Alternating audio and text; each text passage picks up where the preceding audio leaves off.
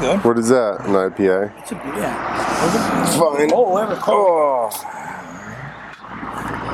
All right, we're here with number would this be 26 or 27 of the Clint Esposito show. So you don't know how the volume's going to be until... No, it'll be fine. These mics are good. No, you should be fine too. You're right in between us. I don't know how much your cars are going to be. And that Harley guy. Oh, that's okay. That's cool. Background. Oh. So I'm Clint. With me we got Chris Morena right here, and we got Johnny Wisner. Right? That's correct. Wisner? Wisner. See? I go by Wiser on the show. Of your record of exceptional daring and the most versatile driver on the track, John Wisner. What's your name? Like you put your mine announcements? Where I go, it's Morena. The correct pronunciation is Wisner. Wisner. Or if you're from California in the 60s, 70s, 80s, in the 80s? 80s on up. 80s on up, then he's Johnny Crasharama. Right? Or Jumpin' Johnny. Or Jumpin' Johnny. That's how I know him, by Jumpin' Johnny. That's what he said. But now he just showed us a magazine and he was Johnny Crasharama in a magazine. So that's what the the guy that made the articles, he refers me to as Johnny Crasharama. Did you start that or did he start that? I called my show the Crasharama, my stunts. What year? Starting what year? 82, what you saw on that paper. And that was at the old yard? No, I started doing them, I started doing them down at my yard, but I started putting the stencil on and everything when I went to that. That was my first show I did for money on that paper in 1982. This is in Sacramento, California? I went to Petaluma to a speedway to do that particular dive bomber. For that show. But you started doing your own shows. I started doing them in 82 after I was off of the street. At the end of the street, and then I moved up to my house. Not just by alone, my house. Bands. Yeah, I know, but that's even crazier that he just shut down the street. They were outlaw shows. The original ones had mostly people just on motorcycles, and there was fights and stuff like that. And then Overcharge? You charge them? Like were the donation can. Were the fights on purpose or?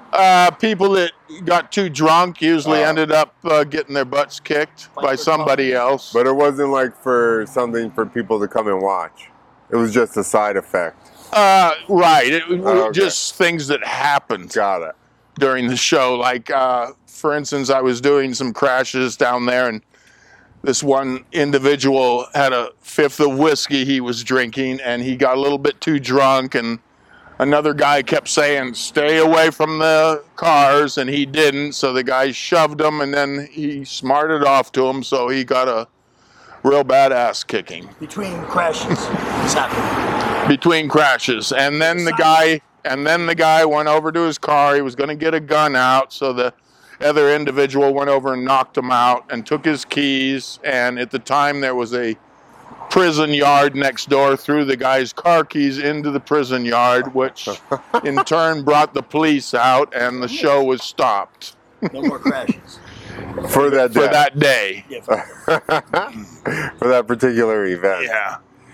So is that how you got into were you already doing car stunts by then? I had already been on auto thrill shows for 10 years. So you started in the 70s? I started in 1972 on the King Kovaz Auto Daredevils out of Florida. Okay. And you were from California? Yes. And you just jumped on with them when they came through California? No, they didn't come through California. That's kind of an interesting story. I went to the thrill show at the State Fair in Sacramento when I was a kid, and I wasn't really interested in the hell driving, precision movement, or the two-wheel driving or anything. I liked the rollovers. I just loved to watch the cars. They had a rollover contest. They'd have the old 1950 DeSotos and stuff, and they would roll them over and over. Each guy would probably roll it 5 or 6 times before it would be demolished, and I always thought that was cool. And I also wanted to be a racing driver. So I started to build a race car in high school, and I ran out of money, and I couldn't complete that. And I ended up working on carnivals for a couple of years out of high school when I was 18, 19, and 20. And when I was 20, I decided I'm going to load my car up and go back east and look for a thrill show to join. And so I loaded up my 58 Mercury, and I took off. My friend Henry, one of my best friends, rode with me from Sacramento to Mustang Ranch in Nevada, which was a house of ill repute, and he bought me a date there, and then he hitchhiked home, and I headed east from there in the Mercury. And that's a good friend. Yes.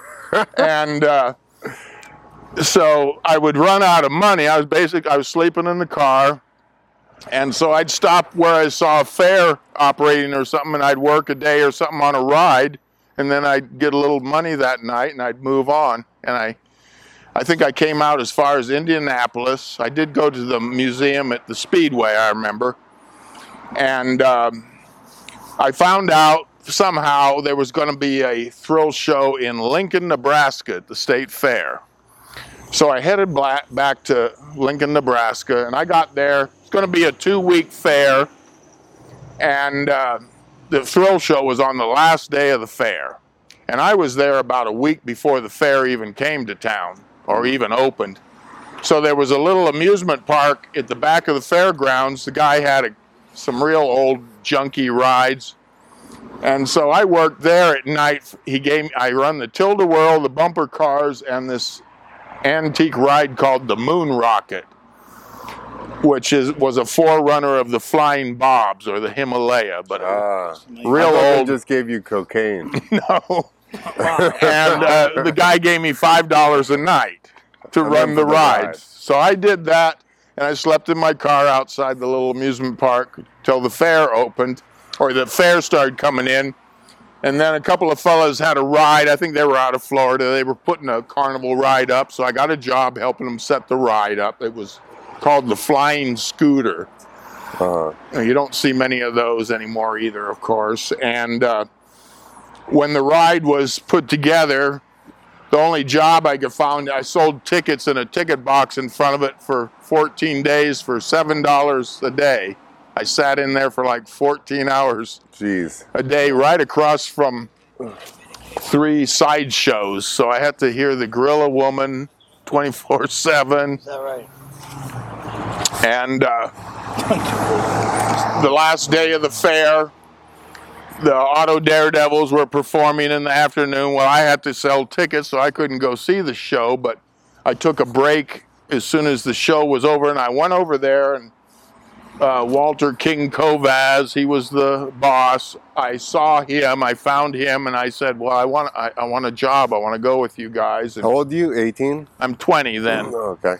And he goes, well, how old are you? And I said, I'm 20. He says, well, you got to be 21. So he gave me a program, and he said, if you're really interested, you call me this winter. So when I got home, I called him from California to Florida, and he hired me over the phone, and he kept sending me letters. You're going to show up, right? You're going to show up. Because I had to be there in April, I think. Where? In Florida. Okay. And I had never been on an airplane or anything yet, and I lived in Sacramento, California. And so it came April, and I bought me a plane ticket, and they said, when you get off the airplane, look for a car with Auto Daredevils on the side, and somebody will be there to pick you up. So that's how I started on thrill shows. And what'd you do? The first stunt I did was the 7-man. Right off the bat, you got stunts? Huh? Right off of the bat, you did stunts? Within a week, I'd say. I started doing the 7-man leap on the motorcycle, where you'd have a ramp that was only up a block high, and you'd lay 7 guys out there, and you'd jump over the men laying down. Were you jumping? Or you laid down on the... No, they had me ride the motorcycle. I started jumping over the men for the 7-man leap. But did you first lay down as one of the men? Maybe for a week or something. Okay. And I remember the first time I got on the motorcycle because I told him, oh, I know how to ride dirt bikes and everything. And I rode right into a puddle of mud and fell down immediately on the motorcycle. And it was, it looked like a Triumph, but it was actually old 250 Allstate, Sears Allstate with a Triumph tank on it and a piece of car upholstery on it for a seat. They also used it to do the firewall. Perfect.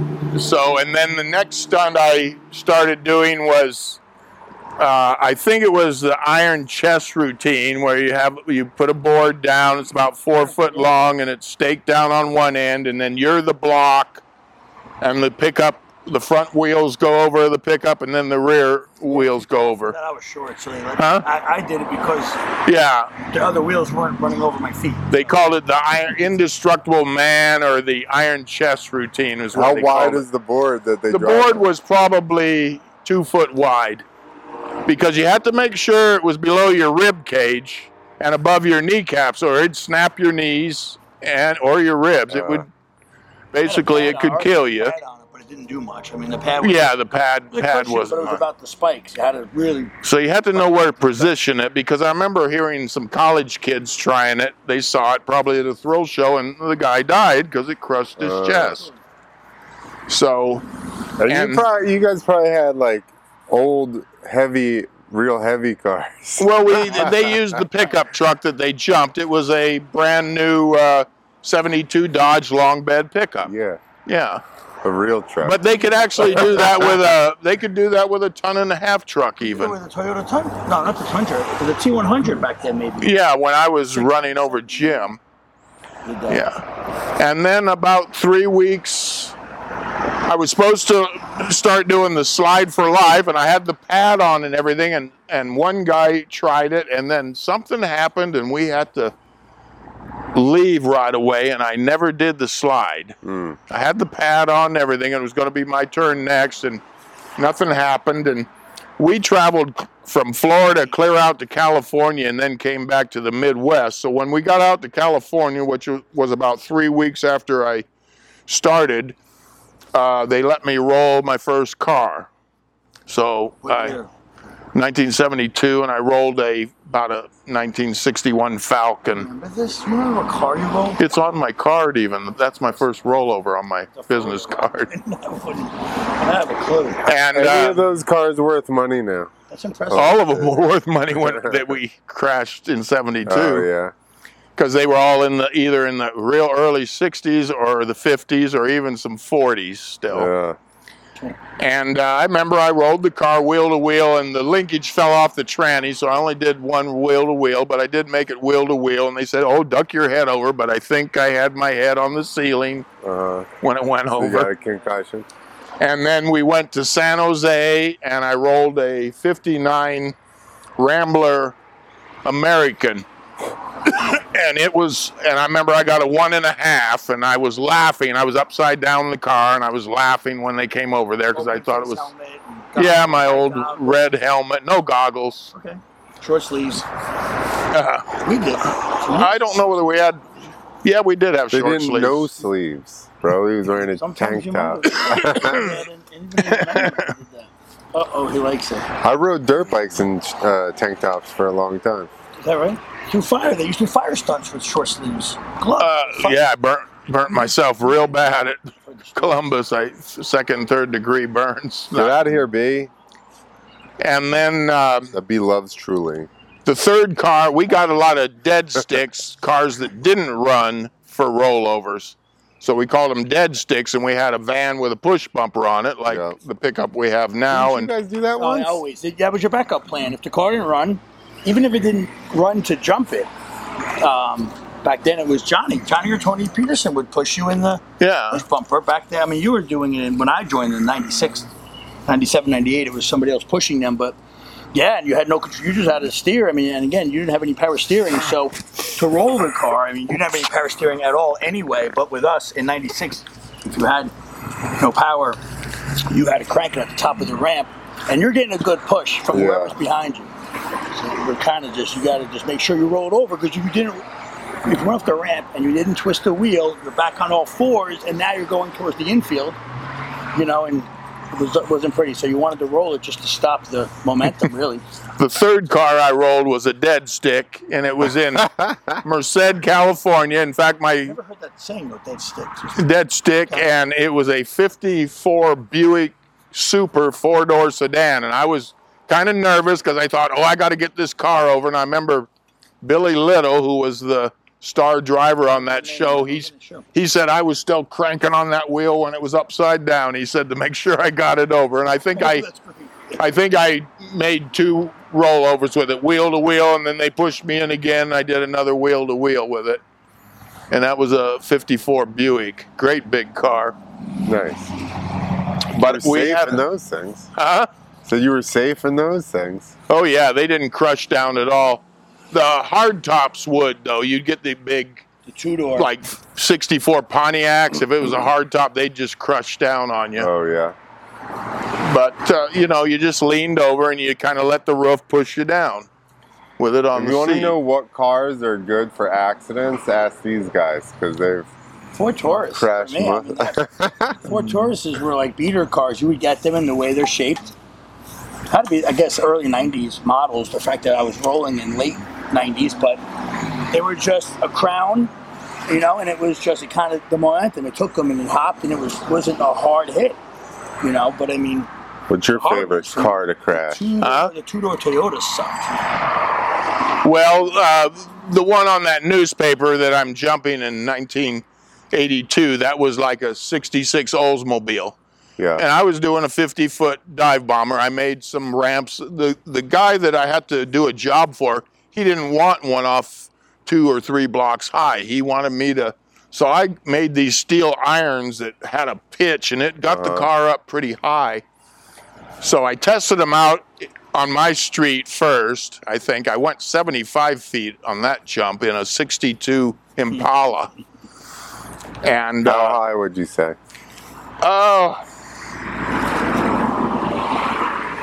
I think the one at my house, I could probably up close to the top of that diesel over there. Come on, like 10, 11 feet? Yeah, in the 62 Chevy. It was up Holy there. Shit. Ramp to ramp, or you just landed? No, I dive bomber crash, landing in junkers. Okay, yeah. But I went 75 feet because the speedometer didn't work in the car, so I remember taking one out of another old big car, and I wired it underneath the dashboard, and I was using that for a speedometer, so I don't know how accurate it was, because I went farther than I... Obviously not very accurate. Huh? Obviously not very accurate. I thought I wasn't going to go quite... I thought I was going to hit the second car, and I hit the third car, but it stuck right in the windshield, I remember, because it felt like it wanted to drive me into the steering wheel, but it didn't, because I was fairly strong then. But... So these ramps we have for the ramp to ramp, they were Kochman ramps originally? I think some of that metal on them was part of the ramp to ramp jump still. The measurements on them, you think? Yeah, that's the same. Okay. Same as the Kochman jump. But the receiver was a big wooden one, and it was a different pitch. So I had to figure out what to do this trailer at when I started jumping the old car. And the first time I jumped it, I didn't have as much incline on it, and it was a different speed.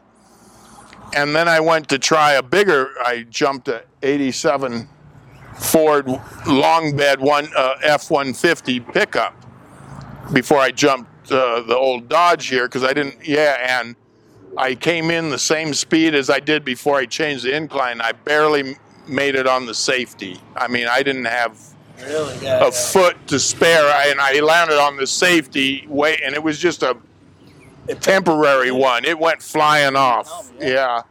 And everybody thought that was watching it. There was just a few personal friends watching it, and they said, "Oh, that was such a nice jump." And I said, "No, it wasn't." I said, "I almost ate it right there."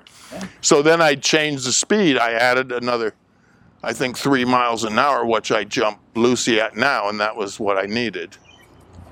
So he jumps this as a 38? 37. 37 Dodge? Dodge. But there's not really a model. It's just a Dodge. Yeah, it's just a Dodge 4-door sedan. I don't think there's a... Just a Dodge. So this trailer that it's sitting on is the landing ramp, and then the stuff up on the front of there is the takeoff ramp. And he actually jumps 40 feet onto this trailer, which, as you can see, is not that much wider than the car itself. There's like 1.5 feet maybe on each side. Yeah, I think the car's 6 foot wide and the trailer's 8 foot wide, so something like that. And how fast do you go? Huh? How fast do you go? Well, I go over 40. I I don't tell the exact speed. Over 40, and let me tell you, last year he came over the curb or the like cushion on the track and was just skidding out and just kept her. Oh, I had to go out on that old track to come into the smaller track. Yeah, and you like came down and you were like, I was like, holy shit. On the track, it looks fast. Yeah, and he's throwing all the dust up. And it just makes a noise. It makes, I mean, you don't need any pyro. And the thing is totally stock, the car is. That's just how it came. Yeah, original suspension still. I put heavy-duty shocks on it when I started jumping it. That's the only thing I did to the suspension. Now, so about the backup, you have another car at home in Sacramento. That's a 38 Plymouth. 38 Plymouth. Did you test it with that one? I was going to jump it one day, but you know, that car is licensed and insured. You could actually drive it on the street. Painted up, black hat? It's painted up just like this. Looks good. And it's a real pretty cherry body. Cool, yeah. So I decided to the store to try to get chicks. Huh? You take it to the diner to try I to get chicks? haven't driven it in a year or so. It's licensed right now, though. No. You should. It has an exhaust like this with no muffler, so it's a little loud. Yeah, milk and eggs. It's out at Bloom's garage right now. That one as well. That's pretty neat. I've seen photos of it. Yeah, I knew it was pristine. That's even a little fancier paint job, because he put stuff on the front fenders like rabbit's foot and a 4-leaf clover and horseshoe and something to do with pristine cars in thrill shows, though, that it's good, but they tell a story that it's a little bit bumped up. Our bumpers, I'm looking off camera, but our bumpers are scraped up from bumper to bumper driving.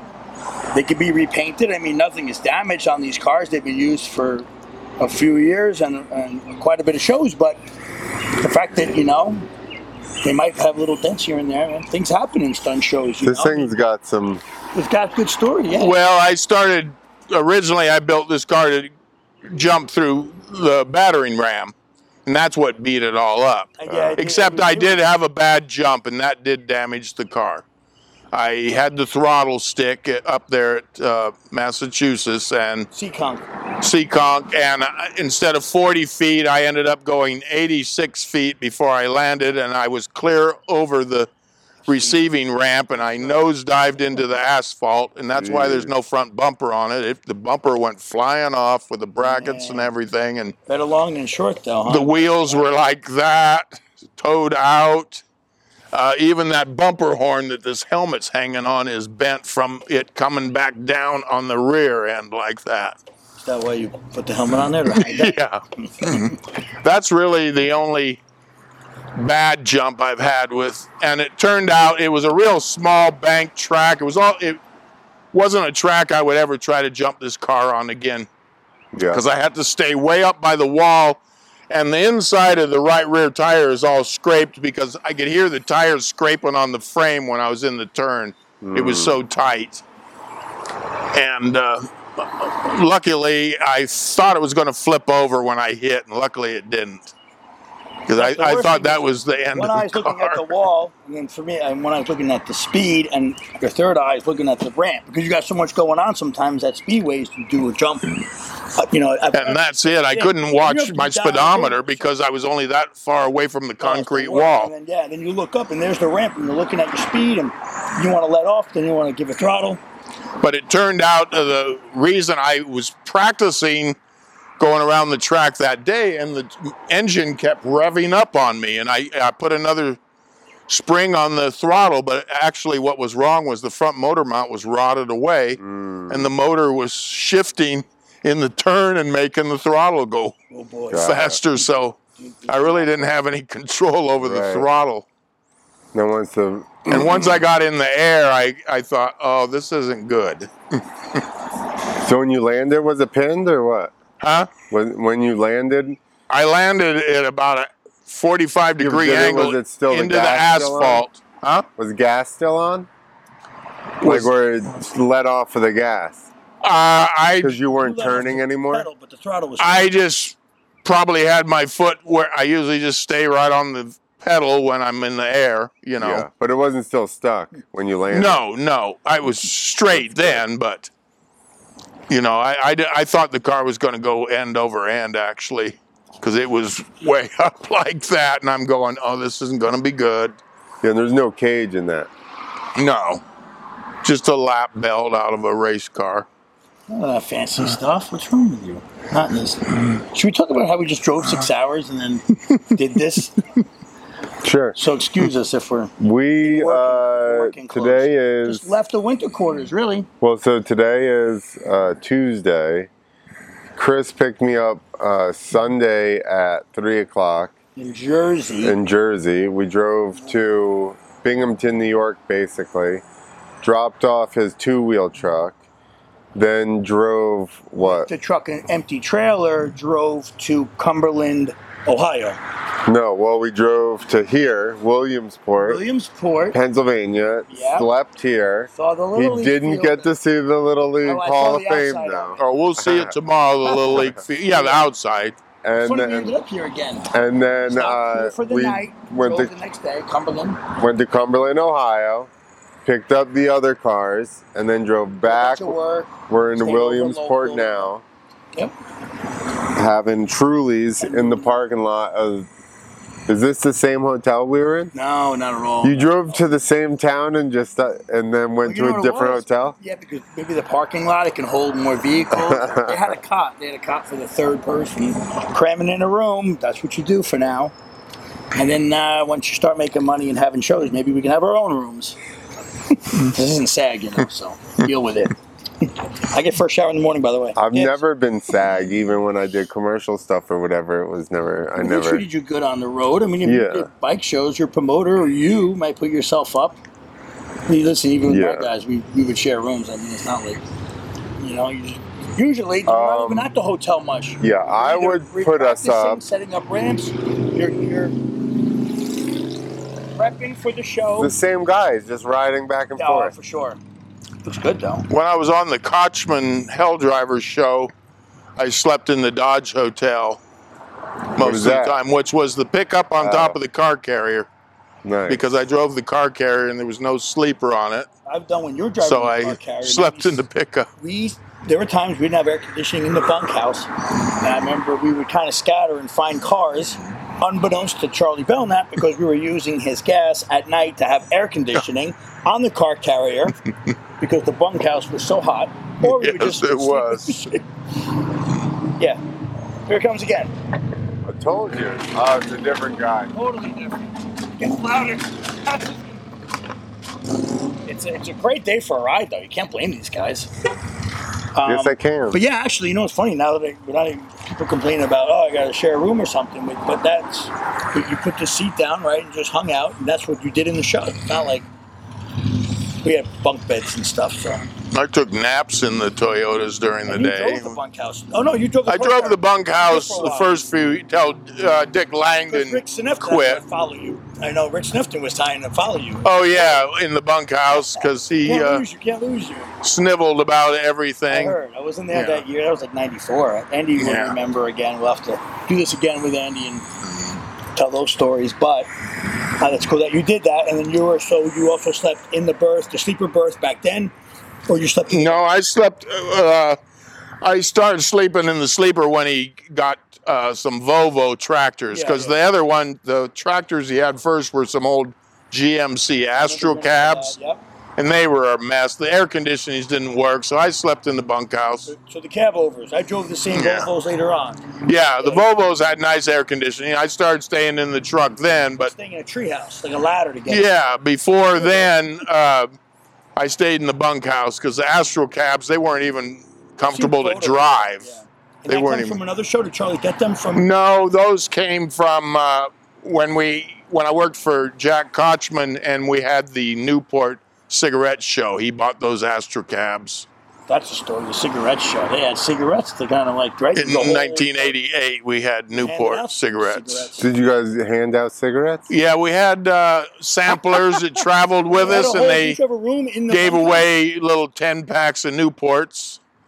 Nice. You know, because we'd go to the Richmond State Fair and a lot of big fairs. Right? You had Newport cars? Newport cars. Bro. Newport T-shirts, Alive with Pleasure. Right now. We need a picture of one of those Newport cars. I guarantee you somebody will copy it. I just gave Andy a Newport banner from '88. Hollywood Stunt World, it was called. Newport Hollywood Stunt World. That's awesome. I still have my uniforms. They're white and green. Who would you want to be sponsored by now? Right now, if you were sponsored by, not a car manufacturer, just, I don't know, I mean, an ice cream store or something, like Carvel, or would you want to be sponsored by Nike? Jeez, yeah, probably something like Nike or something. Now you can't be sponsored by cigarettes anymore. No, I guess not. I can't give Sure them we away. can. Subway? Well, even on the Kochman show in the 70s. I think you're a pedophile if you're involved with Subway in any way. Jared F that up. That's true, man. That's sad that that's synonymous. Yeah, as soon as I see somebody's involved with Subway, I'm like, they diddle kids. That sucks. In the 70s on the Kochman show, first we were Winston cigarettes. They had the two-wheel ski cars painted up with Winston on them and everything. And then we changed to Camel cigarettes because I think R.J. Reynolds owned both cigarette companies or both brands. Right. So I think in 1980 I have Camel uniforms that say Camel on the side, and then they say Kochman L drivers on the back, embroidered on brown uniforms for Camel. They sponsored Camel Supercross when I started watching. Yeah, like 1990, it was Camel Supercross. It's so funny. That's neat. And then Kochman also had a Beech Nut Chewing Tobacco sponsor for '87. Awesome. That was John Anderson managed that. There's programs out there, right? That seem memorabilia on that, of course. Yeah. And then, but Dodge, with Kochman was Dodge. Kochman was always Dodge since the 40s. And it was a good sponsorship. Like it was. Yeah, solid, he had as many as 4 units at one time, and he got cars, diesel trucks. That's a nice car. Thank you. Yeah, he'd get diesel trucks, vans, pickups, cars for the show. Okay, yeah. All kinds of. He'd get like 100 vehicles a year. He'd get. Drive them, but even off season, some of the stunt guys would have it off. Did you earn? Yeah, the years you would get. The top drivers would get a car to take home with them and when stuff. When you say home, would it be the same state? What if you traveled like? Well, they wouldn't probably give one to me ever, but I wasn't the favorite on the show when I was on Kochman's show anyway. But like Tony and Pete Gross, sure, they are. The top drivers had cars or vans all the year round. Earned it as well. Jerry Lackey had a car. I think even Larry Kramer got to take a van home one year, but then when he brought it back, kind of crashed up in the fender and everything. I don't think they let him take it home anymore. Yeah. Dang it. Get in there. Is that Kramer's dad? Yeah, his dad was the clown on the Kochman show when I was on there. He was Happy the Clown. And he was happy all the time. Any reason? Any reason? Any reason he was so happy? The reason he was happy is because he was high. There's no two ways about it. That's just the decade, I guess. And he was that way during the show too. But he was an excellent clown. But he did, right? The stories were phenomenal just to hear them. I definitely was born too late to be a part of it. All this stuff. Joined way too late. They used to go to Mexico or some. One of those? Yeah, might as well. If you see one. I saw one. Some of the Kochman guys would go to Mexico or some other country in the winter, almost every winter. I did go to Mexico one winter on the Kovaz show in 1973, we went down to Mexico. We were supposed to be there all winter, and we were probably down there a month and a half, and something, I don't think they were paying Kovaz, and we pulled out of there. But we were playing real poverty towns. Promoter. And there isn't racetracks down in Mexico, or back in 73. We played basically on baseball diamonds. Wow. So we'd have the first ramp on third base, and then you'd turn on home plate, and the second ramp would be on first base. Wow.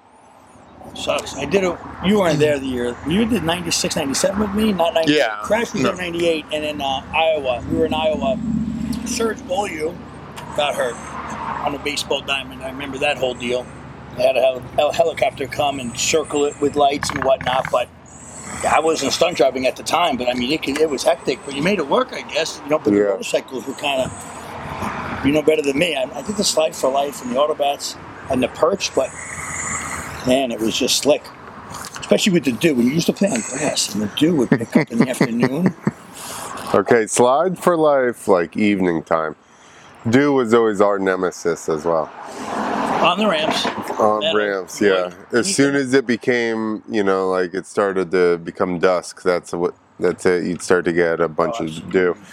But so Slide for Life is where we'll find some footage. I'll put some in here.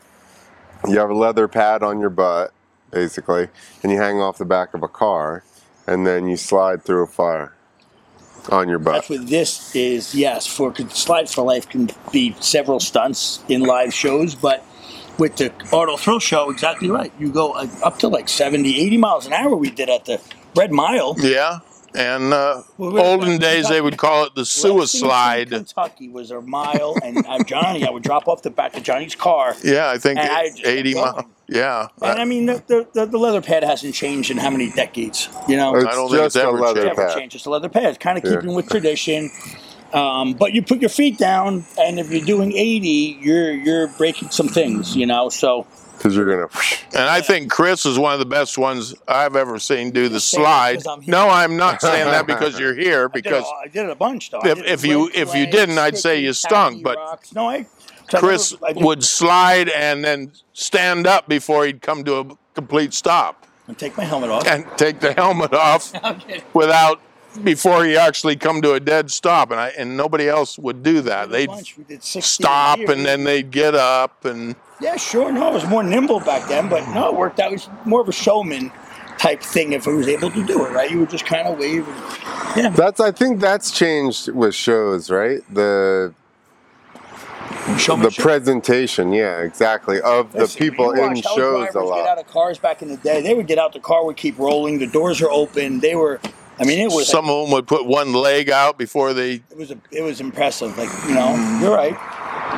I feel like all that stuff, even like freestyle, like they try to promote it by being like, for X fighters, you get points for celebrating or whatever after your thing because they want people to do that. Yeah, but it's still like they downplay it. Like I would hate to have to do that. I know. I get it. It's like scoring a touchdown. Did you used to bow and stuff? Huh? Did you ever bow? No, I didn't bow. What was your move? I just go like that. You would, so you would not the double wave. Yeah, I just do one like that. You do a left side because the other side was. Well, I'm left-handed anyway, but okay, that's good. It's the other side too. And I've noticed when I had a crew a few years ago of younger people, they're not the same anymore. Their egos are bigger than what they learn before they learn it, and it ruins them right away. That just used to be bike guys. It's a lot of times, dude. They get into a couple shows, right, and then all of a sudden they sign think, a couple autographs. Oh, yeah. I remember when I started, we had programs back then. You always had somebody selling programs, and you had your. I even had my picture in the program the first year I was on the show. Programs? Oh yeah, absolutely. I got in some programs and. Motorcycle programs. I remember I didn't even care about signing. I signed very few on the Kovaz show. I was more interested in and I didn't even. Right, you wanted to clean up. Well, no, I didn't even. We had to load up. The Kovaz show was real strict. compared to the Kochman show. Or Charlie's show. Charlie, because you wanted to push the material out, meaning like, the booth was set up, sell some shirts. But if we had a big jump that night, 3 states away, the guys were thinking, let's load this stuff up. We want to clean up and be on the road. Yeah. But you had to have, the 20 minutes to obviously meet and greet, which was the best part, and you would sign away. Problem was, you would have those stragglers. You might, this is in my thinking, starting out, that would milk it, and they saw the other guys walk away and start to load up and lift ramps and get dirty, cleaning up, and you're already tired from doing the show. But they would stay there waiting for other people. Oh, and hang out with the fans. Hang out with the fans. It was always like the first couple of years. They were never like a seniority type of guy. They would just wait while everyone else loaded up and just had it going, man. But it was about selling the T-shirts or the keychains back then or whatnot. But Kovaz's wife would sell the programs, so I was jealous because Johnny, you were doing a car carrier back then, and you were kind of off the scene. Meaning you had to, you get 6 cars to load. Yeah, I wanted to get loaded up. Exactly, and right. you had it down to a science, and there was another 5, 6 guys on the track with a trailer, and you had to coordinate with everybody, putting the ramps and block-ins. In fact, this was back when we had the bunkhouse was in the front, and then the ramps went in the back of the bunkhouse. Toyota pickup. Yeah. And it would take we didn't have a trailer, meaning on the track you didn't pull. Right. Even when I was there with you, we used the pickup when you and I worked together. At each other. Imagine doing that these days, throwing blocks at each other. So you're trying to. Just making sure. We used to literally throw not at each other, to each other, throw blocks, but as Andy would talk about as well, I mean, you got to be ready. You just got it done. See, when I started on the Kovaz show, I was the kid. I'm 21 years old, and there might have been one or two other younger guys, but all the people that were there year after year were 37 and up, and they didn't take any crap from you. You did what they told you to do, or else. That's how I ran my show. I was 21. I was 21 when you met me. You must have thought, I hope I earned my keep back then. I knew to keep my mouth shut, though. I learned 3 stunts right away. I called it earlier. I was like, he was a young punk then. And he goes, yeah, he was. Me? Oh, nice try. That was off the scene. On the track, I was professional. Because I remember help loading the motorcycle on the Kovaz show, and I put it in gear so it wouldn't. And Billy Little saw me put that bike. He said, if I ever see you do that again, I'll kick your ass. He said, you're not allowed to put it in gear? Because it rocking back and forth on the truck, it mess up the transmission. Okay. Or that's what they thought. Yeah. That was that old Allstate. I was gonna say maybe some old bike. It was an old bike. It didn't hold any oil. I didn't check the oil. One time I finally checked the oil in it, and there wasn't a drop on the little dipstick. So I put some oil. It had dual exhaust, this old Allstate. So I filled it up to the full mark. I fired that sucker up. It came out like spray. It just sprayed it right out. It didn't hold any oil anymore. So what'd you do? I just left it like that with no oil. When we stopped using that bike, and shut it off. When we stopped using that bike, I was at the warehouse down in Florida, and I took it across the street and tried to blow it up because I had a little race course made in sand. I couldn't even blow that bike up. It just would not stop running. We did demo derby. One of our friends used to be a repo guy, so we could get all these cars, and my friends would buy them, and then they would just run into each other and shit. In Jersey? Yeah, and they have a bunch of land down the meadows. The guy I work for, Jeff, and they took one car and they put a cinder block on the pedal. And that thing ran until it finally heat seized. You used to have bets. You bet. And he would wait. Mark it would be. He would wait, and then fire it back up like 5 minutes. Throw the block back on it. They did it like 3 times. Finally, the exhaust is just glowing red. It's like shooting carbon out of the back of the exhaust. But it fired back up literally 4 times. Never did that. I've seen 50-50s for a fundraiser. And you guess at what mark. How long? Could be 30 seconds, 60, 2 minutes. But dude, it was a long time. Yeah, I remember this. That thing sat there and ran for a long time. And just clapped out. It was just, But it only heat seized. Like I said, they let it sit there for 5 minutes, fired it back up, put the thing back on, on the Kovas show, we had to drive in a convoy. We had to follow the ramp. It was a big box truck that the ramps went in and had a tire rack over the cab where all the new tires, extra tires went. And it wasn't a fast truck. It was like a 2-ton box truck. And we had to follow that, and we weren't allowed, and I was pulling the bunkhouse until I rolled that the second year. But we weren't allowed to stop and sleep anywhere. We had to go to the next fair, no matter whether it was 200 or 500 miles away, and before we could sleep. That was the rule. There was some jumps, man. I got privy to that in my first couple of years that you just went with it. And again, I don't know if kids, it's hard to find the help to do that. If you book those shows, right? People don't want to, it's just a tough call. Like you got to go with jumps. That's how circus is. Absolutely. Yeah, I'm sure. It's just especially if it's a 1-night deal or 2 nights or 3 nights, you got to next show, you got to set up and do the next show. But again, we were just, and if it was a band, they would have the stage crew or their roadies, and they would help load in and out, and the members maybe would get more rest. But being in a thrill show, auto thrill show, you're everything, right? You're taking your logbook and doing it illegally just to say that you were not on the track. You were actually working all day, then you were driving down the road, and that's double dipping it, whatever. But you got it done, and then you slept when you could, and then you woke up and you took glass out of a junker, and then you did another show that night. But you knew, like, in 4 or 5 days, you could have 2 days off. So it kept you kind of going through it. But you would be at a kind of a high after a show. You were excited. You got stuff done. No one got hurt. Everything's, nothing got dented, I should say. The boss was happy. So you were ready to go, and then you would crash at like midnight. From like 10 o'clock, you're on the road after 8 o'clock show, and 12 o'clock, you're like, I got to go 3 more hours. It sucks. Yeah. But you did it. You just did it, right? I found a few schedules from the 70s at home, and sometimes I think we went for almost a month without a day off. Wow. And we were in a different town every night. Crunch those numbers. And I'm thinking, I don't even know how Someone made good money. Did that. Yeah, somebody made good money. But I don't want to do that shit anymore. No. That's how circus is. I don't want to drive at night. I don't want to sleep in a car.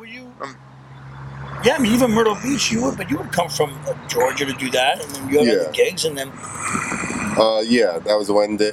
So Chris and I, we did Eve of Destruction every Wednesday at Myrtle Beach for 3 years. Yes, it was 3 years. I want to say I was there for 3 years. The last year I wasn't there you very weren't much. There. You were too expensive. You were too. They'll know. They remember. We called the show. The first year was Eve of Destruction. Then every year after that was called Bigger, Faster, Better, Cheaper. Farther, higher. But cheaper. Wait, what else can you guys do? Skid plate racing? You want to drive bus and do a rollover? Do a car jump? They used to try to pressure me into backflipping. They'd be like, you can't flip this. You don't got it anymore, and this, that. And I'm like, I flip every other show. Because guess what? They pay. That's kind of true. And you would do it. You would every now and then. I didn't ever flip there. Oh, good for you. Did? What's his name did? I know he did. Something with an S. Guys in Florida. Somebody did. How many years did you do the backflip? Kenny Steinke. I knew How many years did you do the backflip on bikes? 10 years. 10 years? Yeah. Everything. So I was always jealous, though. We would do the Wednesday night show. Clint was towards the finale of the show, right? Maybe it was a 2-hour show, and you were like an hour 40 in when you would do 10 jumps. Yeah. We would set up the ramps together as a kind of an intermission. Car ramp, bike ramp, landing ramp, takeoff, whatever. And then you would do your act, jump a couple times, and then I was already doing stuff for an hour. With Tim because he did like 4 stunts. He was napping. I had to wake him up. And all we did was jump. Did we jump twice? Man, probably maybe 3 times. Wow. No, I mean different segments. We just went out once. I think we rode once. maybe. Nice try. No, it was once. No way. It was once. Okay, we rode once. You did a bunch of them, but for like whatever 5 minutes. Then you left the ramps on the track, and then because I was jumping on we used to set the landing up. We'd come from like the skirt where it was flat, and then go like up the bank on an angle. Man, that was tricky for all of us.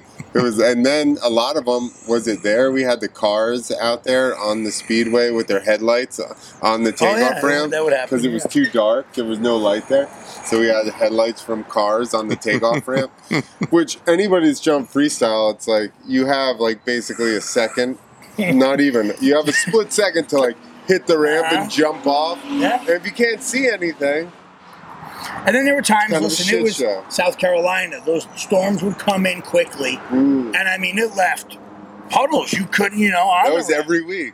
Every week. But you didn't cancel a lot. I mean, you were there. Obviously, either way, you were there. But there was a time you set up the ramps and it just couldn't happen. Maybe you couldn't wait an hour. The people weren't going to wait an hour. Yeah, once or twice probably. But other than that, most of the time. Most of the time. They had leaf blowers out there. It would rain they would blow off the ramps for Clint. Like, almost without fail, like 4 or 5 o'clock, we'd get like a downpour.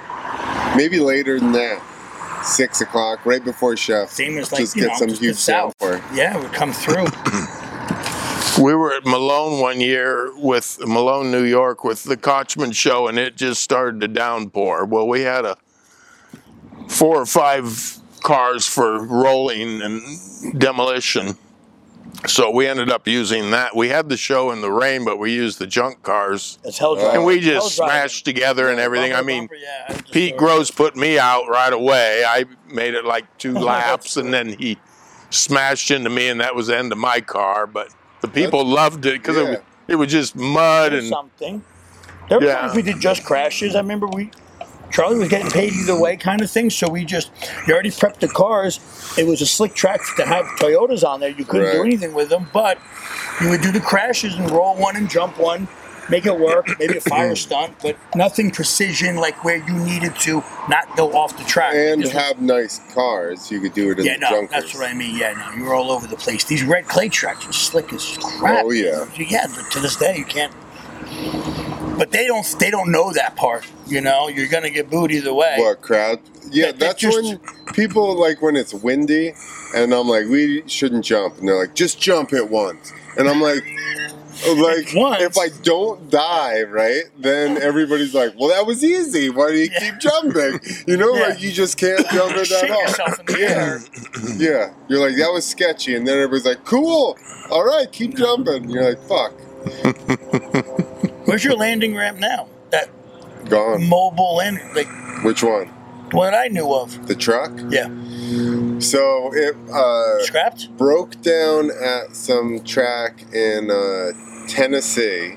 I couldn't get it.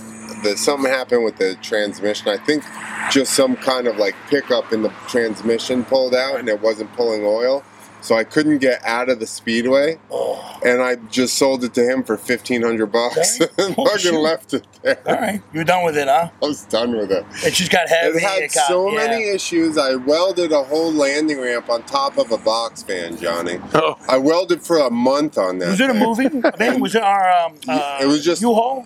I don't know. It was just a white. But you cut it, then you welded. Yeah. I cut it on. Well, first we pulled the.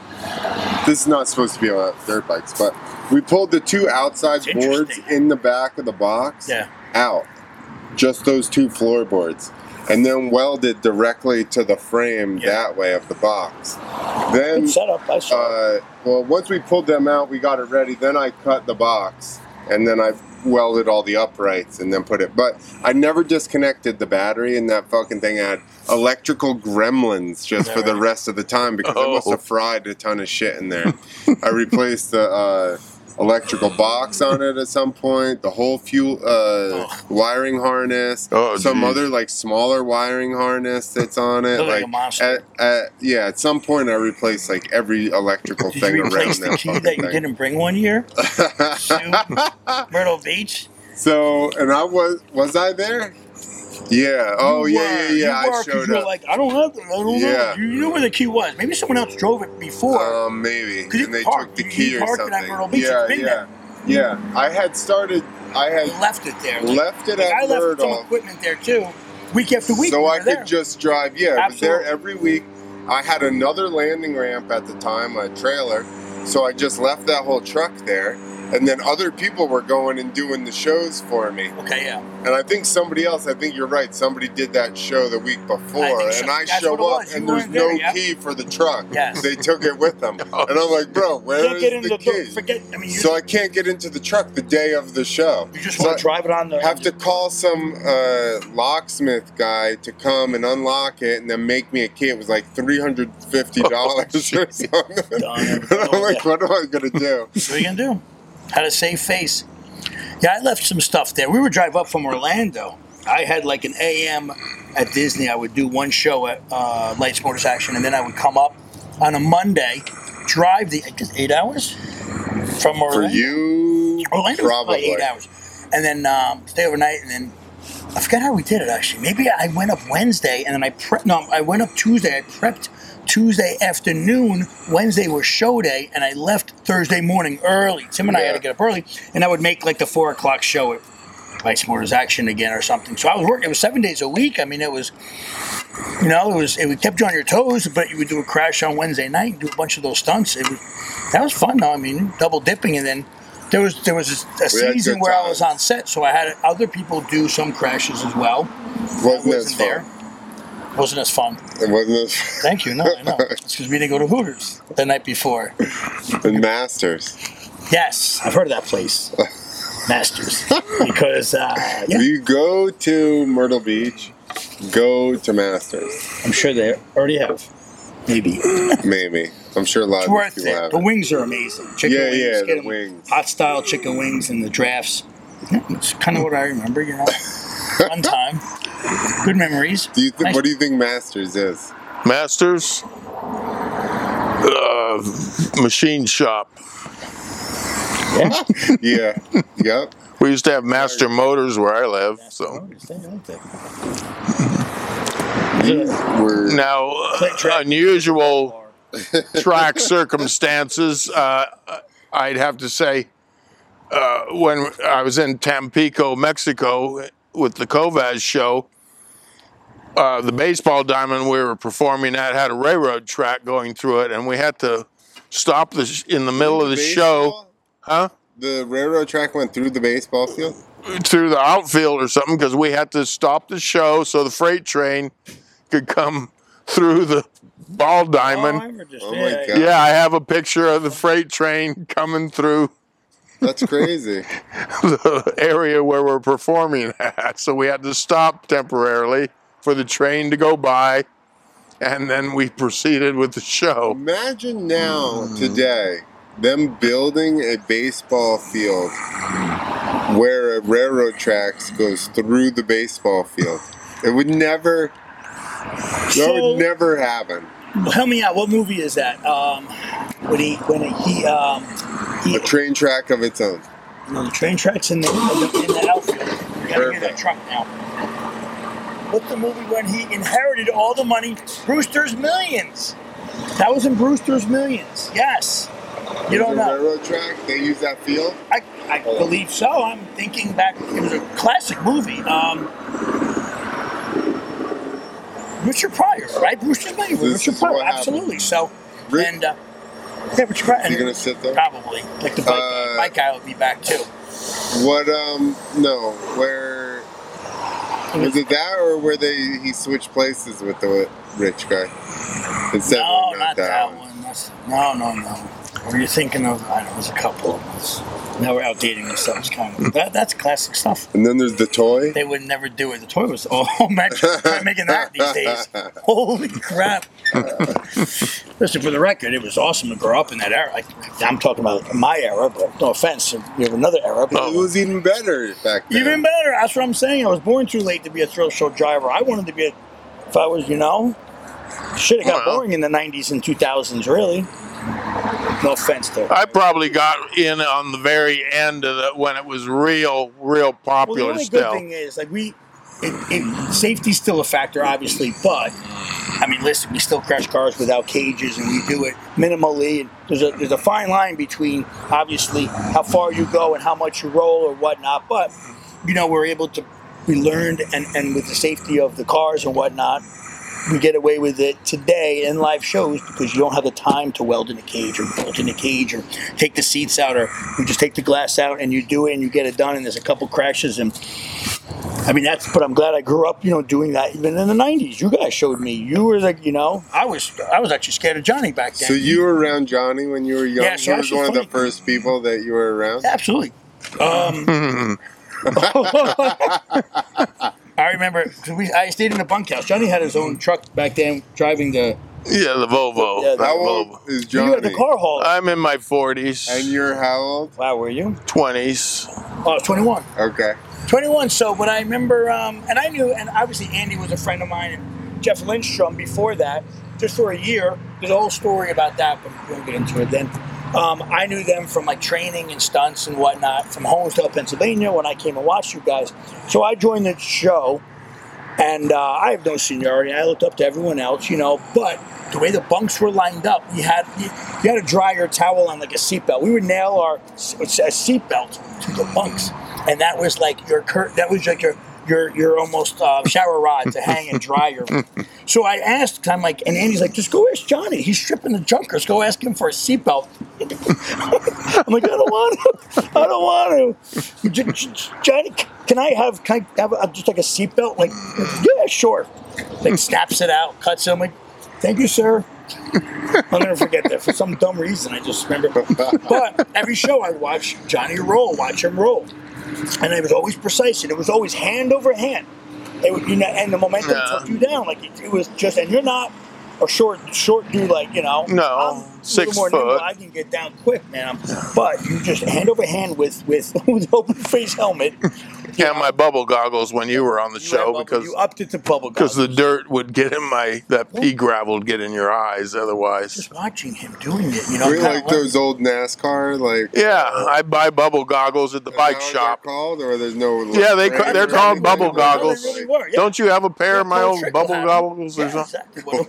That's exactly what they were. I don't have a pair. I'd like a pair. Oh, Andy or somebody said they had an old pair of mine, or something. Put on eBay right now. No, selling it for $64.30. No, but that's what I remember. And that's how when I started to crash and roll. I took that with it. I took that and kind of just hand over hand to this day still. Just because you got to get it done. It's not like. And I know other people have their own little thing. Hey, grab it at. Yeah, a lot of people come in and just crank it over like that's. I would like just come in like this, and I'd crank it, and then I'd grab it, and so both my hands would be at the bottom. So he records for so long. But he only rolled a few times because then he started skiing it, and he couldn't seem to get the car to roll because they were big cars. Yeah. So one night we're at a fair, and they go, "Okay, give it one more try." Roll this car. It's a big car, and he goes down. It's dark down in the turn. He goes down there, and he never comes back. So I go running down. During the show? Yeah, So I go running down there, and the car's on its side. Oh, shut up. He's got it up on his side, turning it around. So he's in there screaming. So those old boxy cars. We used to have to put another block on the rollover block when you would do it. The big Cadillacs and stuff. And you were lucky if you could even get it on the roof then. Some of the junkers were actually, even for me, they were nice cars, man. But and I had that big pimp Cadillac that time. Were you in Marietta, Ohio? And I got hurt. Andy got on the perch, and it had a hood ornament on it and everything. It was a pimp mobile, some big Cadillac Brome. Andy was doing the perch, and I come down there going like 70 or 80, and this Cadillac, the hood's big enough to make a carport out of, and Andy was just almost white with fright. I remember. We were in Woodstock, Ontario, Canada in '96. I remember you had a station wagon. And it was the first station wagon, and it's coming at me. I'm on the perch. Oh, did I take the rack off, or did it have a rack? Because we always thought about rack. like from like a photo, there's a photo out there with like the Canadian flag in the background and me like midair and station wagon, but it was long. I'm like, I don't know if I can. And you kind of, there was no secret to it. You didn't jump up. You just let the momentum kind of, you stay there and then you drop down, go on the balls of your feet, and then 7 feet high, dude, every day. 7 feet high, right? I think so. They were. Probably. Legs. Yeah, I did that for years, and then I tore my ACL skiing one season, and then the next season I went back and did it again. Did 60 of them that year, and there were times I landed so jacked up. That was silly shit. Kind of got it done. We had a guy on the Kovaz show the first year I was on it, and he was an old timer. He had been on Swenson's Thrillcade and everything else, and he's supposed to be a good T-bone and crash guy. Anyway, they'd have him roll once in a while, and he didn't like to land upside down. And we had an old checker cab. It was a dead stick, didn't run. It had been in a demo derby. And so Billy Little, he was the star driver, and so he goes, he says, bring me the dikes over, and he cut the brake lines that day because he was going to push him in that night. And I was standing by the ramp, and that guy's eyes were like as big as eggs because he was going real fast when Billy brought him in, and the car did like a double. And pushing. He normally tapped the brake. Well, he didn't. If you only want to wheel to wheel, you go maybe 30. Yeah. And, I would, on Charlie's show, I'd come in at 40 to get a double usually, 40 miles an hour. Yeah. But I'd say 12 miles an hour gets you a roll, then every 10 after that is another roll. Yeah. Depending on your car. Like that's like a nimble Honda or something. I averaged about 40 on Charlie's show, I remember, for a rollover. Usually, I think. Like the Red Mile, you can go. And again, those Ford Tauruses, I remember, because they were going to keep rolling. And it was softer that way. The more you went, it was like, the less you felt. The boxy ones are like, oh my, that's how you get hurt, those other ones. I've done it. And oh, yeah, the littler cars. I did a little one at the Red Mile. I have it on video. It did a double, but it bounced. It lands on its wheels because I got my bubble goggles on and that ripped up white uniform that you said I wore over to the picnic they had for us. The overalls. I used to roll, and again, I have short sleeves when I started. I would roll with short sleeves and sneakers, the black pants, and show shirt, and a helmet. I mean, obviously gloves, but it was never, let's get it done. I think the oldest car I rolled was probably, around a 46. I rolled a 46 Dodge. I think that was a dead stick, and the engine fell out when I went upside down. The engine fell out on the ground. And then I rolled a 48 Chevy Fastback. That one ran, I remember. And got a couple of rolls out of that old car. But that's the oldest cars I've rolled, I think, were in the 40s. You know what it was too, though? I think, and it was easier to take the glass out back then. Oh, yeah, it was real easy. Epoxy on the windows. There wasn't any. You just took the chrome off, and it was in a rubber thing, and you popped it right out. It just took time out of your work day in general. Now you see us like literally. The window knife? I sawzall it out. I have window knives with me, but some of those Fords, man, some of them you can't even cut it with those window knives. Yeah, Toyotas or even when I was doing Charlie's show, I'd use a claw hammer and I'd claw hammer all the way around. Just vacuum everything. And then I'd put duct tape on it and leave the crust all around it. It's not like it's a demo derby and you have 3 months. I know I've done a couple of cars with you. Yeah. And it was with the knife, which I'm sure a lot of people don't know. It's like a 90-degree little blade. Yeah. Exactly. But then it's got a handle. It's got your regular handle, and then it's got a cable, handle, and then a pulley handle also, so you can pull it through. And we did some cars for a couple of years ago, and it was not easy. Got to keep going and go. It'll take over an hour of just to cut the epoxy around the outside. So, and if you've never broken one out. Yeah, you basically have to hammer all the way around the entire. Yeah. For a front windshield with the shatterproof shit. At the end of the day, the goal. When they start adding that? The shatterproof stuff. Actually, they had started like on the 34 DeSoto airflows. Really? Actually, they started doing safety class. Which was what? Where it didn't fall out. If you threw a ball through it, it would go through the window, but it would stop. Wow. On the 34 DeSoto airflows, they showed it at the Chicago World's Fair. I think in 34 they had a DeSoto. They were showing the new DeSoto airflows, and they were showing how it had safety class. Because they had a girl sitting behind the window, and she had her face up there, and the guy threw a baseball against it, and it didn't shatter on the inside. How do you know this? Were you alive then? No, I was not alive then.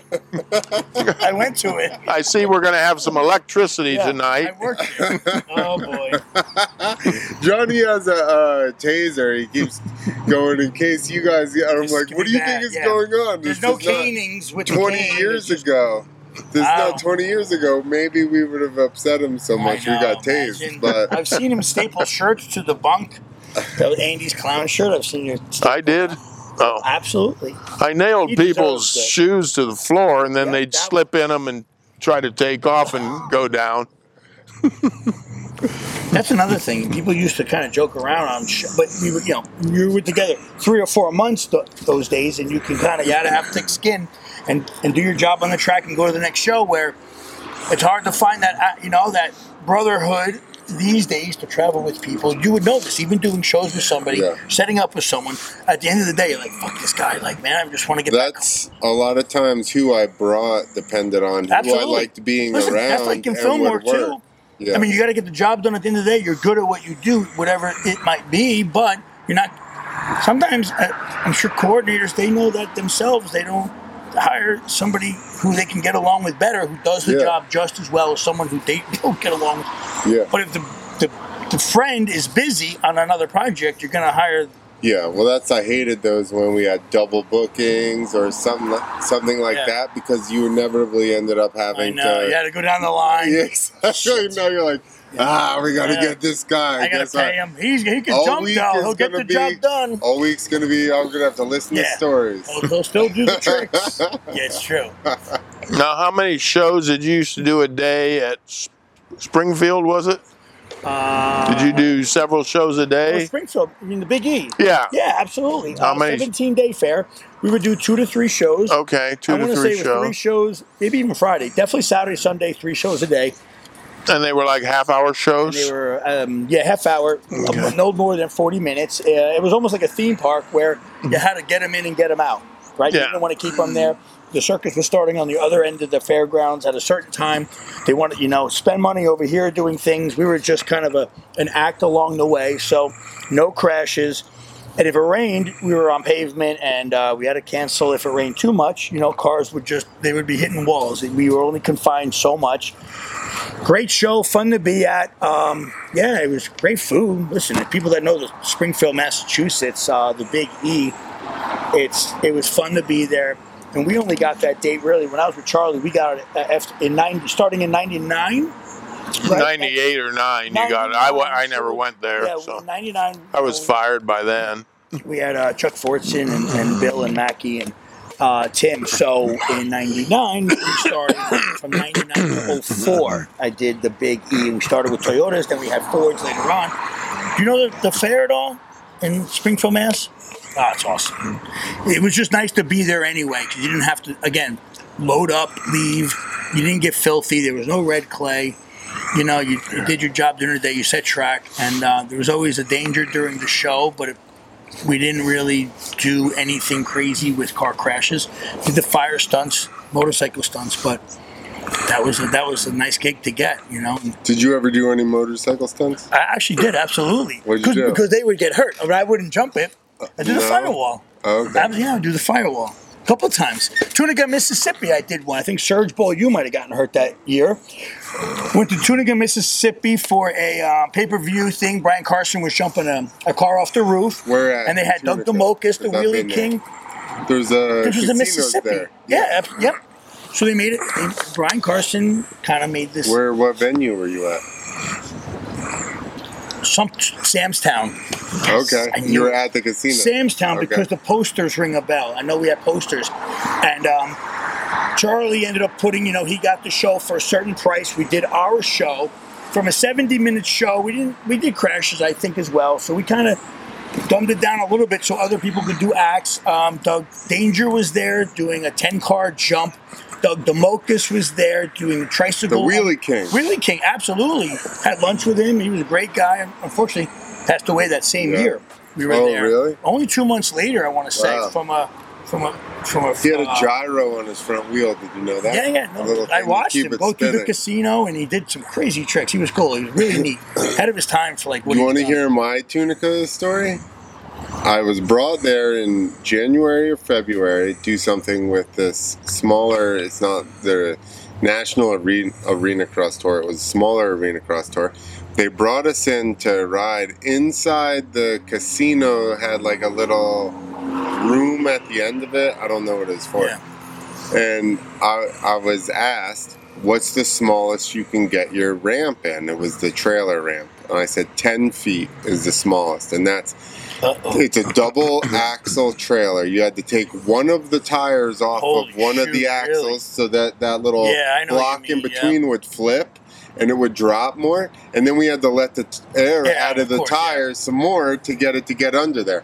Well, so when I show up there, the door is 10.8. No, sorry, 9.8. And he goes, well, and I'm like, I can't get in that. And he goes, what? Well, take the tires off. About 10 feet. I said, yeah, I told you 10. I'm like, that 4 inches is not. Wow, that's I'm like, literally, it was on the floor, on the frame when we drug it in that one building. Yeah. We unhooked yes, we took tires off, the block flipped, we let the air out. It was literally on the frame and we drug it in with a machine. Wow. And Didn't damage anything? No. Scraped up the floor? Nothing? No. And there was like a wall there too. It was a pain in the ass getting in that building. But so then it happens to be, guess what? 6 degrees in Mississippi that night. And we jumped outside in the parking lot. It's 6 degrees. And then I hear I'm watching the race, and I hear somebody say they had to jump outside because Clint didn't read his emails. Apparently he didn't know who I was because I was sitting right behind. He's just like, he didn't read his email. He didn't know how big door was. And I was like, no, I was fucking told it was 10 feet.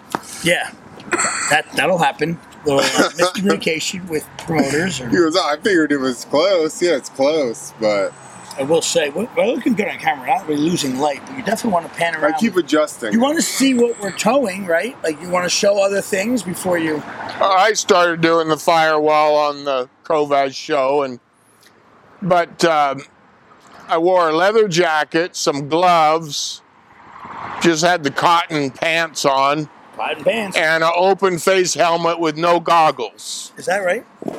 And they told you to rub Vaseline on your face, which was a petroleum when you think of it, so my face was always burnt. I ended up breaking my nose a few times, and then we used redwood. Really? And I ended up with redwood going in my leg in Las Vegas that one night doing the motorcycle firewall. And I thought it was just... Danger? Huh? I met him last year. Dr. Danger, he was at... Yeah, I met him last year, yeah. You're making a bunch of noise. Well, no, I am not, because you rubbed against it. You rubbed against it. Yeah, when I was at Lebanon Valley last year, you were there. Yeah, I met him there. Oh, there. Yeah, we've all worked with Dr. I figured you guys are both from the 30s. You should know each other. Oh. Yeah. It's taser time. Taser time. I think he's younger than me. And we ran out of the redwood, beveled redwood for the firewall, and they bought some that sounds green 1x2s. They bought some 1x2s. That's all we could find of pine. And they even gaffed them with a saw, and we did a double firewall. We put one firewall, then we had another one about 4 foot away, and we'd pour gas all in between and everything. And I knew it was going to hurt. So I had a new Bell helmet, And it cracked my helmet and shoved it down over my eyes when I went through. I had a headache. But they didn't, even where they gaffed the wood, it didn't break there. Really? My head broke it. So when I did it in South Carolina for Jason, I couldn't find the right wood. It was a teeny bit thicker, and it was like not that bad, but it was like no. That was Ohio. Yeah. No, this was in South Carolina, but it was a teeny bit thicker, and I went through and it was like, you felt it. I was like, whoa. I know. No. You just panel too. It was still like, it was like floor underlayment or some shit like that, but it was still like a little bit Listen, thicker. it could wrap around you, and that, I mean, it could be a very dangerous stunt either way. It's not like there's a gimmick that you can get by. I mean, it's still a thing, but mostly different types of wood. The easiest looking stunts are the ones you don't want to take for granted. Those usually are the ones you get hurt on right away. Yeah, I burnt all the hair off my leg one night. Burnt all the hair off my leg one night doing the firewall. What are you wearing? Ankle socks under my pants. Right. I did do. Around, was like, you packed wrong. Yeah, you got cocky. I did motorcycle jumping on the Govaz show in Mexico. Oh, yeah? Yeah, it was a 20-foot jump. It was probably, what would you say, 3-foot high takeoff. Uh-huh. We used the 2-foot wide car ramp for takeoff, and you landed on a 2-foot wide ramp, too. And there was a 20-foot gap, and I would jump over the clown sitting on a block in the middle. And that's about, you could put like 3 big cars in 20 foot if they were side by side. And that was the big motorcycle jump back then. But that's gnarly just because the landing's so small. And you had to make sure it was lined up perfectly, because I remember just being a half-inch off of the line going up the ramp, and my back wheel almost didn't land on the ramp. Yep. But the guy that was training me, the very first one I made, I went over 40 feet, because I automatically gave it the throttle when I went up the takeoff ramp, and the bike was straight up like that, and I go, I'm going to crash. And for some reason, I got it down on the wheels. Yep. And I come around, and he was laughing at me, and he goes, now just keep the bike ride like you're going down the street, and just keep it that way going up the ramp and everything. And he said, you'll be fine. So I did it like 10 times in a row, and everyone was perfect. So then I started doing it in the show, and it was on a Islo, which is like a Honda, Mexican Honda. It was a 250 street bike. Yeah. So that's what I did, the ramp-to-ramp jump. That was my ramp-to-ramp experience. I don't even remember anything. I remember the first car I crashed. That's amazing. Way first model. Less time ago. All right. Yeah. Let's wrap it up. So, for sure, though, but thanks for having us out. Well, we're going to do some more. It was absolutely. Like, we're here all week, so we're going to get some more. I want to get some more specific, any good, we need to do some stuff for Crazy Action Sports Stories. So we'll just pick a good story. Yeah. And then longest car jump, getting hurt, car jump. There you go. Not getting hurt, car jump. Yeah. All right, this is in the 50s, 60s, 70s, 80s. People used to go and watch cars. Oh, please. You can Google the crap out of it, and there's some amazing things out there about.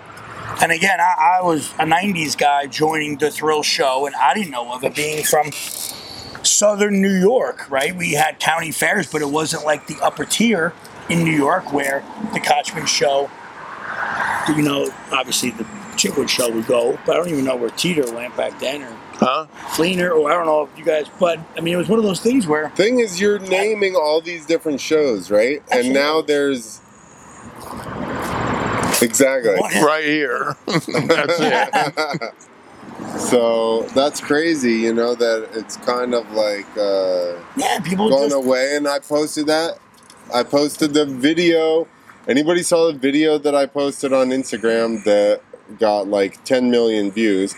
That's this guy jumping. And a lot of people are like... Echo Dragway, New Jersey. Yeah, but people are like, what was the plan here? What was the goal? That didn't work out. And I'm like, it's a crash. What are you talking about? 140, 150 foot jump into cars, and everything worked out great. No pyro that day. And I've done hundreds of them before with pyro, more gnarlier, towing outhouses or boats or campers, right? And flipping and whatnot. And this was kind of just an up and a down and a hit. And oh my God, if people shit themselves online about that jump, like, yeah, they got to get out of the house, man. Like, there's some other gnarly stuff going on, not just on ESPN, but around the corner with your local venue having a thrill night or bike night. You know, people probably don't even know what motorcycle jumping is. I mean, it's honestly, there are people in the country who just haven't ventured out, and they don't, or they just don't care, which I can, like, you know, I don't or they're from the city. Like most of the comedians I know,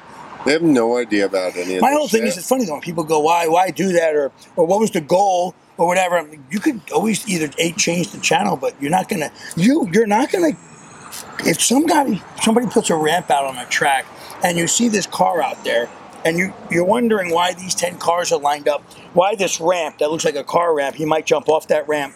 They're not going to go to the bathroom. They're not going to get popcorn. They're going to watch whatever happens then, and it can be a lot of things that happen, but still going to keep you in your seat, and it's going to sell tickets. So if they're not doing it, I might as well do it. Yeah. That's my it's a way of life. And you do. And you do. Yeah. Keeping it alive. All right. Good job. Follow, like, subscribe. Chris Mo Stunts on Instagram. Yeah. What's your social media handles, John? Black Cat Hell Drivers. Yeah, Black Cat Hell Drivers. Chris and I have the Black Cat Hell Drivers. And guess what? You're still going to get Chris. Yeah, Chris and I have the Black Cat Hell Drivers. There, but yeah, of course. No, I mean, if they write Black Cat Hell Drivers, we have our secretary in the office, obviously, and then we have our social media team that's all over the world. Right now, I think they're in Bangladesh. They're talking about signing some autographs, signing some deals with big... those guys that ghost ride the whip? Yeah. Then they're going to India and then Europe, I think Asia. But I get confused. It's just amazing. There's so many people out there doing Black Cat Hell Drivers that... behind the scenes, but you know, there's only a couple performers, and we have more on the road that are on their way to the next show, so got to interview them too. All right, yeah, we'll have them. All right.